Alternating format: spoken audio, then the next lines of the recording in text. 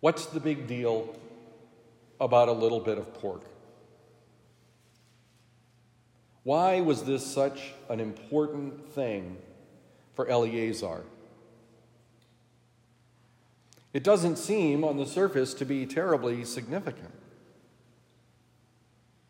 We think about it and we say, well, weighing the two, breaking the law of God in terms of eating pork and saving his life, we might be tempted to say, under these circumstances, what was he supposed to do? But Eleazar is in a situation where his identity, his very identity, is at stake.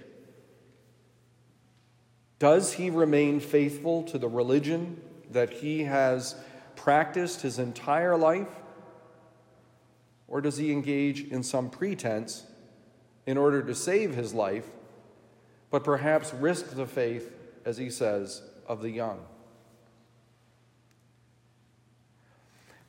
One of the most helpful distinctions that I have been given in my life, or that I've heard in my life, about, let's say, the differences in the generations when it comes to religion is this.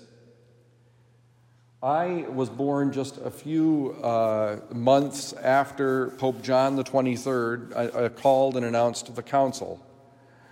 So in every way, shape, or form, I don't know any other church but the church of the Second Vatican Council. In my generation, and when I think of my life growing up, the value was inclusion. You wanted to make sure that anybody and everybody felt welcome.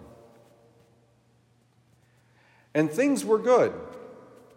There were so many kids, I remember, that made their first communion in the parish that I grew up in, that we couldn't even take the picture for the first communion in the sanctuary of the church. There was too many of us.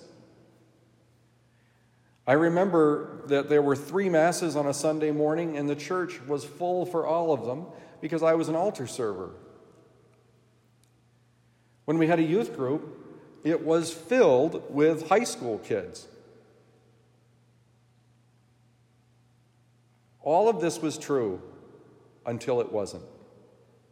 When I went home to visit my mother, who no longer lives there, but at the time she did, she still lived in the parish where I grew up, they had 1 child for First Communion. Life was different. And so for many young people in this generation, the value is not so much inclusion as it is identity. I am a Catholic. I believe this. These things are important. Both values are important. Inclusion and identity. But we do need to recognize the importance of standing for something. Of thinking about what those beliefs are that would be too much. And we would be like Eleazar, ready to die.